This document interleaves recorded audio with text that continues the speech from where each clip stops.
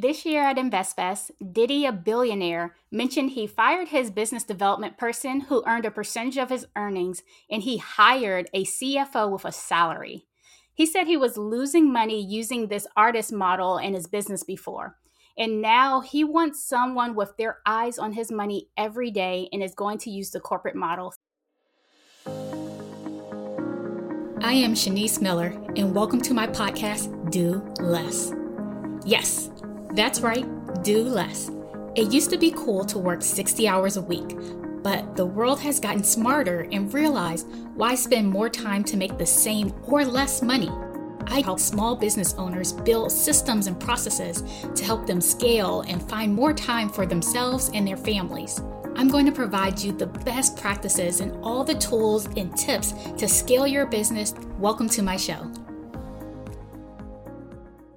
So today, I wanted to bring on Danielle, who is a CFO. So Danielle, thank you so much for coming on the show. Thank you so much for having me. When was the time you lost money because you didn't implement things fast enough? Oh, Lord. It might be a little more of me losing sanity and then losing money before because I didn't implement fast enough. I think where this happens the most for me, and the reason I say sanity, is it's almost always when I know I need to hire somebody, whether it's hiring like outsourced help to get something implemented or it's hiring on my team and bringing on a new staff. Something about hiring that person just takes me a little bit more time to wrap my head around. I'm a perfectionist and I want to make sure everything lines up and I'm ready to go and I've got all the things in place. And inevitably, I always end up doing it later than I probably should have. How does that make you feel when you end up doing it later? What are some of those things that end up coming up? Overwhelmed. We've all had the burnout of like you're doing all the things and you know that you need to get help. And let me phrase it this way. I knew the minute that I needed to start looking for help and I was like, no, but I can power through and we can save a little bit more. But when you do that and you wait to that point, and I've done this, so I can speak from experience as well as from the clients that I work with. When you wait for that point of like, okay, no, we really have to, then it's really hard to train. Yeah. Then you've got to find time, not just to do the doing, but train the person to help you do the doing. And it's overwhelming. I would say that is probably the number one feeling in that space. How did you know when that point was where you said you need to hire? So for me, it's when I started working more hours than I wanted to. It's when I was putting in more hours than were ideal, and I knew that I could have somebody else helping me do some of these things. So feeling really grueling. It's interesting. I love that the fact that you're talking about hiring systems, because I always talk about how you can do more using systems without hiring a team. So I love that duality in those different perspectives on things. Like, of course, yes, I am a big person of like delegation too. And I've been in that same place as well, where I have said I wanted to hire someone, but like, oh, maybe the money's not coming in at that direct area yet. So I'm like, I can wait for this hire. And what I learned was to start doing the interview process during that time. And Yes. then may hire a little bit further down the line, have like 2 or 3 people in mind, just for a couple of backups, like your first, your second, and third. So that when I was ready to hire, then I could just go right in and have someone instead of really pushing. Because I used to do that all the time, like sitting there thinking I need to hire for this position, saying I should wait to hire, not realizing that there was that hiring process. And then, just like you said, getting burned out, making myself overworked, overwhelmed, so tired, exhausted, those 12, 14-hour days.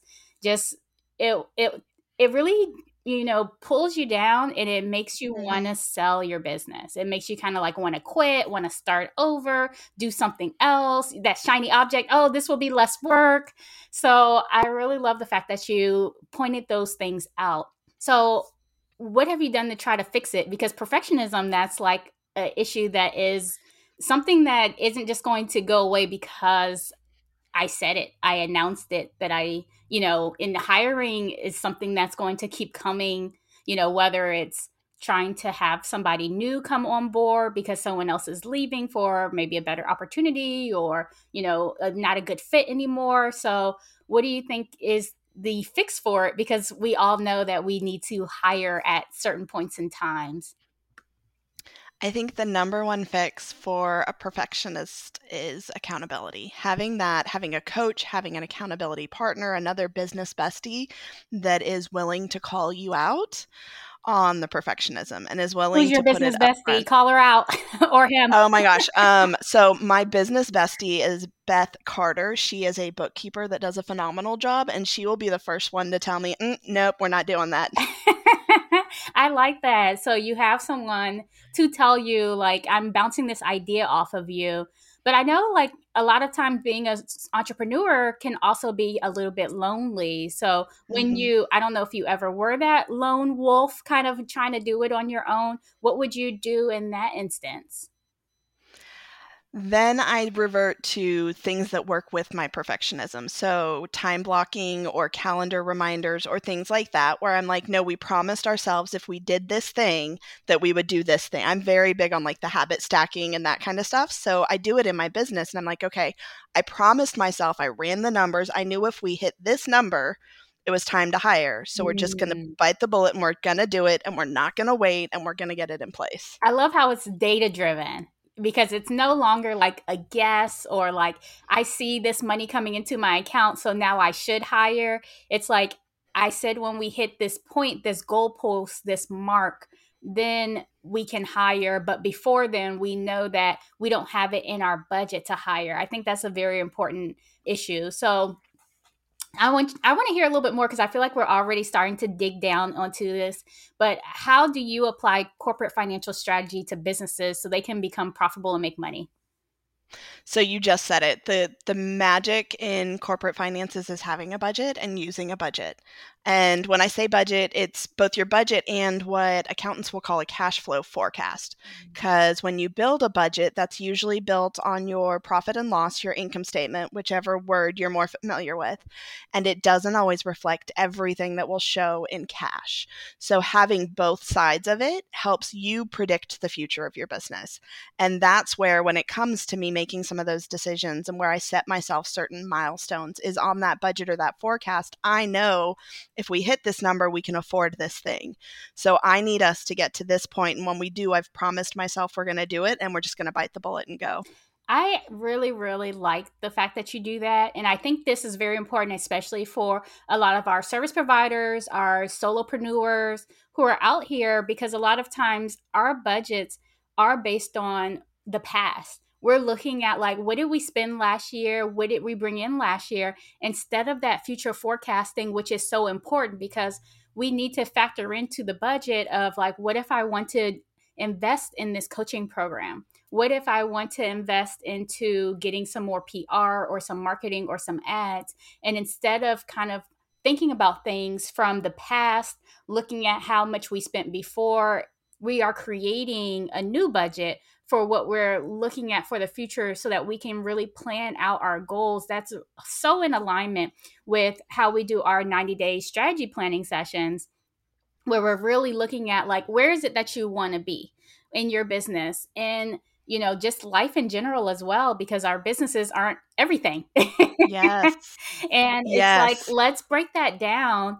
Over the next 90 days, what are the individual tasks that we have to do? And I'm imagining it's the same with the budget. What are the individual budget numbers that we need to make or that we need to have coming in and going out in order to start to align ourselves with this particular goal? So I love that. Can you tell me a little bit more how you do this when you're working with clients?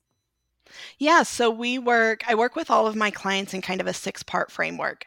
When it comes to accounting, the very first thing you need to make sure you do is, it's called balance sheet reconciliations.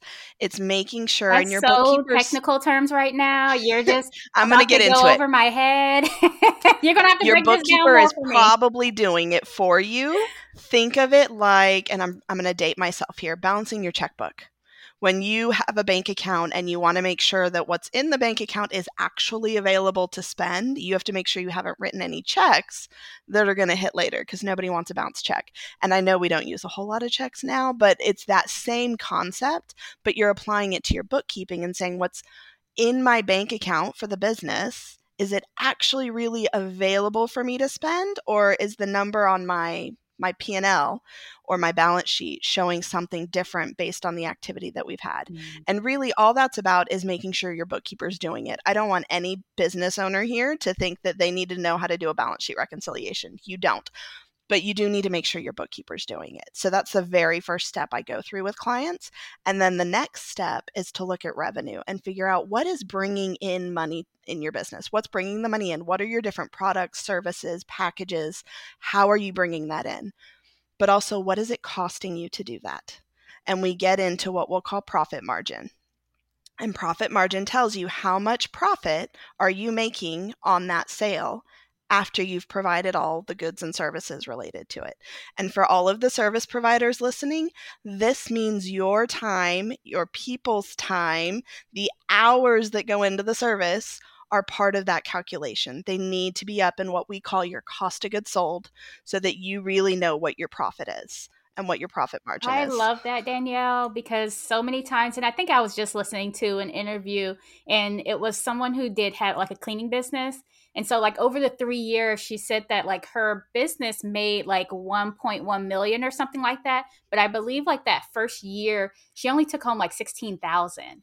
And so, like, Oh, that's a huge gap in between like the revenue that we hear with some of these, I call them vanity metrics, but it's like, okay, you're telling me you're making all of this revenue, but really the bottom line is what are you bringing home, including the mm-hmm. hours you're working that you're not calculating in? Because that happens a lot too. Like, oh, yeah, this project doesn't take that long. I hand it over to my assistant, but not factoring in the fact that I have to review this. There are other things that are involved. So I love that you're pointing that out. Tell me more about your framework. Yeah, so that gives you kind of the if you've ever looked at your P&L, and if you haven't, I challenge you, go look at it now, figure out what it looks like. The top of your P&L, that's the revenue section. We're going to look at revenue, we're going to look at cost of goods sold. The bottom of your P&L is all the expenses. So the next step in our framework is to look at those expenses, and we go through and we categorize all of those expenses in one of three buckets. Anything you're spending money on that's not related to generating the revenue is either going to be what I call a required cost, where you are required to pay that in order to stay in business. I don't know a single business owner that can't go without cell phone and internet. Okay. You have to have them to run a business these days. So that would be a required I cost. mean, I might say that like retail therapy is a required cost as well. Is that really a required cost? I mean, if you could get your CPA to run it through, which actually is the second bucket. So we all know that there are things you can run through your business, but they don't necessarily add value to the business. They add value to the business owner. So those are what we call desired costs. And when we do any kind of benchmarking on your owner's compensation, what you're paying yourself, we consider those desired costs part of your compensation. If you're able to run something through the business that you would have otherwise paid out of pocket, then it really is adding to the value for the business owner as a compensation. So you have required costs, you have owners, or you have required costs, and then you have the desired costs. The very last bucket and the majority of the expenses on your P&L are going to be an investment in your business. They may be a good investment, they may be a bad investment, but they are an investment in your business. And we look at each and every one of those with our clients to determine what is this expense giving back to you in time or money or both. And if it's not doing any of those, then the next question is it marketing? Because that doesn't always happen immediately with marketing. If it is marketing, we want to set a deadline and figure out how long do we want to let this go before we decide it is or isn't adding value. Everything else, if it's not giving you time, money, or both, why are we paying for it? So give me an example of when you worked with a client and you had to go through this particular exercise with them. Like, what did you see that they were spending on that wasn't really giving them that time, money, or value, or both? Because, you know, you always hear people tell you invest, invest, invest. And a lot of things I do feel like are being passed off under that veil of investment, where it's like, maybe that wasn't quite an investment. Yep, I will use an example, and the example I'm going to give, I'm going to talk about an attorney and her legal education units, but this applies to anybody that's doing any kind of coaching program or things like that where you're learning things. That's what I want you to keep in mind with this example. So this attorney we were going through the exercise, and she had, I'm just going to throw out a number. Let's say it was $1,000 for her, what they call CLE, which is continuing education units. As an attorney, they are required. You have to get education units every year. I get it. As a CPA, I know I have to get education units every year to maintain my license. A lot of other things have to do something similar.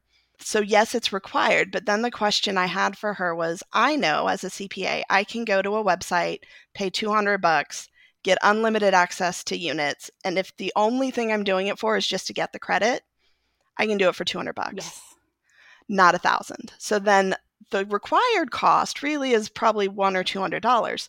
The rest of that, the other $800, what did it give you? Did you have time to implement it? What did you learn? Because she came back to me and she's like, well, it was about X, Y, and Z, and I really wanted to learn that for the business. And I said, that's great. Have you implemented it? Have you done anything with it? And the answer was no, not yet. So while it's great to go learn all these things, if you're not able to take action and implement on them, they're not really adding value back to your business. Wow. So that is amazing that you really talk to people about all of these things, because I've heard and seen people who would sign up for courses and things like that.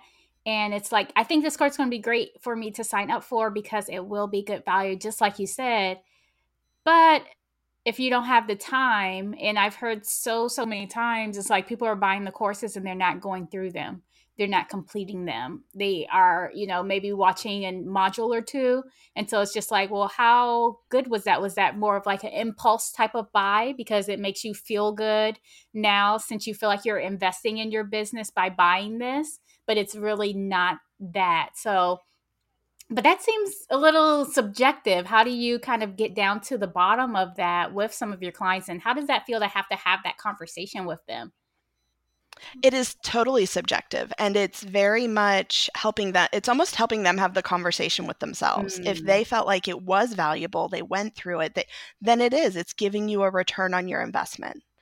But if it's not, if you have that conversation and you realize, oh, but it didn't really give me anything, then it's that opportunity to say, and don't get me wrong, I have a coach. I love coaching programs. I think it's important to have accountability and learn and grow in your business. But the next time you go to hire one, it gives you a moment of pause to say, do I have the time to really use this? Is this going to be beneficial to my business? And it may not always be the time to use it. I'll use my own personal business coach.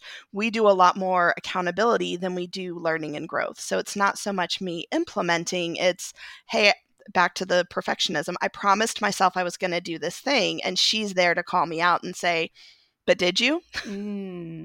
Okay. So there's definitely value. It's defining the value to you, and that is going to be subjective. And if it is valuable to you, then it's worth doing.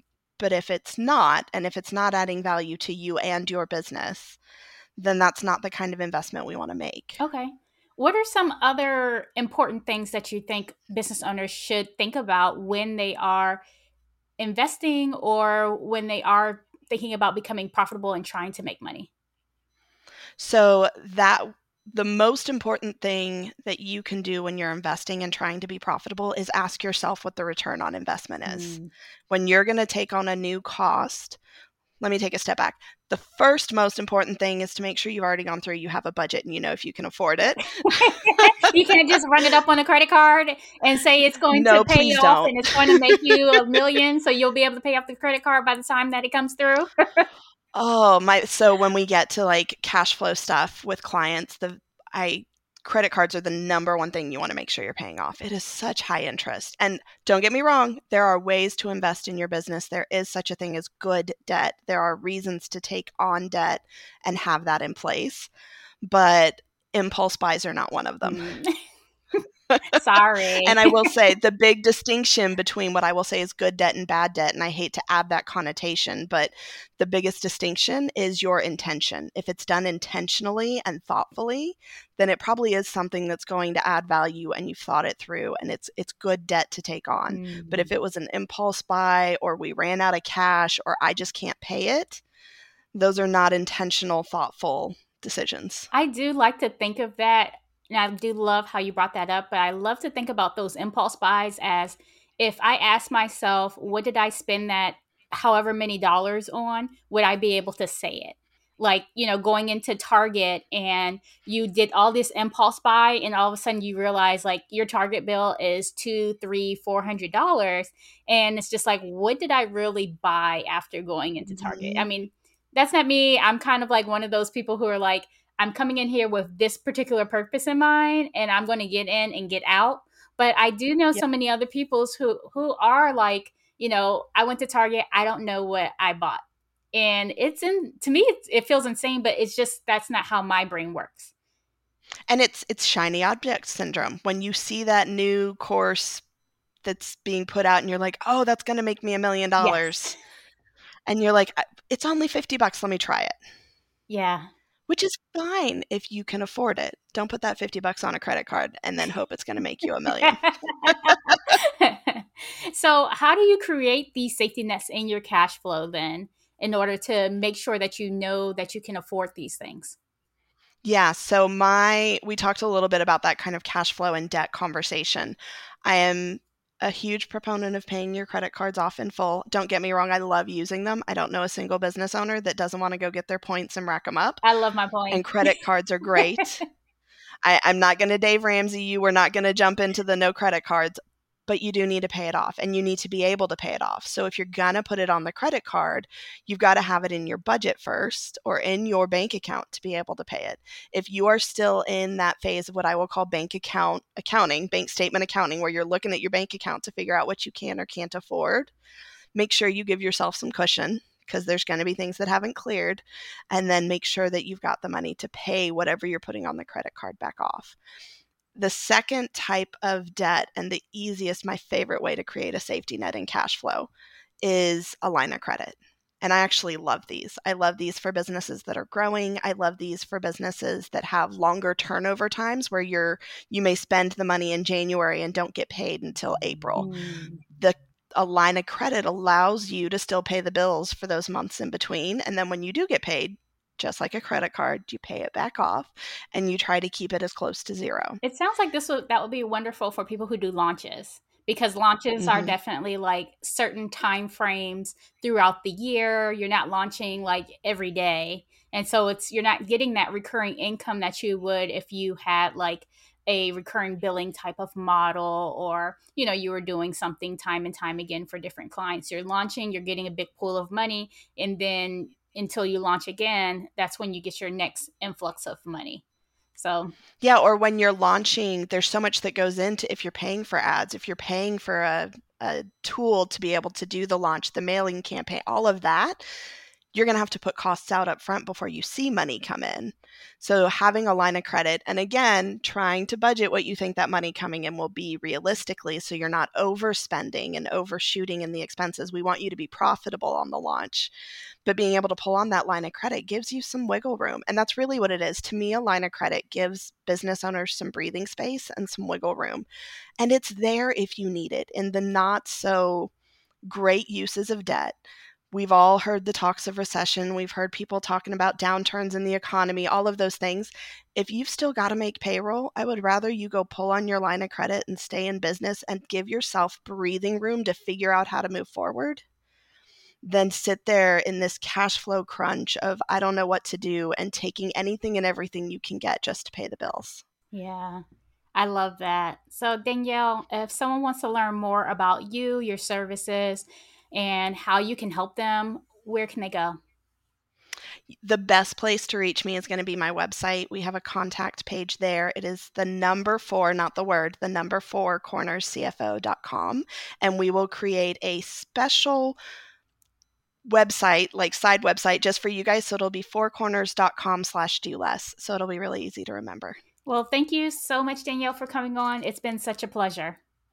Thank you so much. This has been an amazing episode of Do Less with me, Shanice Miller. Share this episode with anyone who needs this today. Leave a 5-star rating and review. And remember, if you're a business owner and you need to do less in your business, click the link in the description to work with me.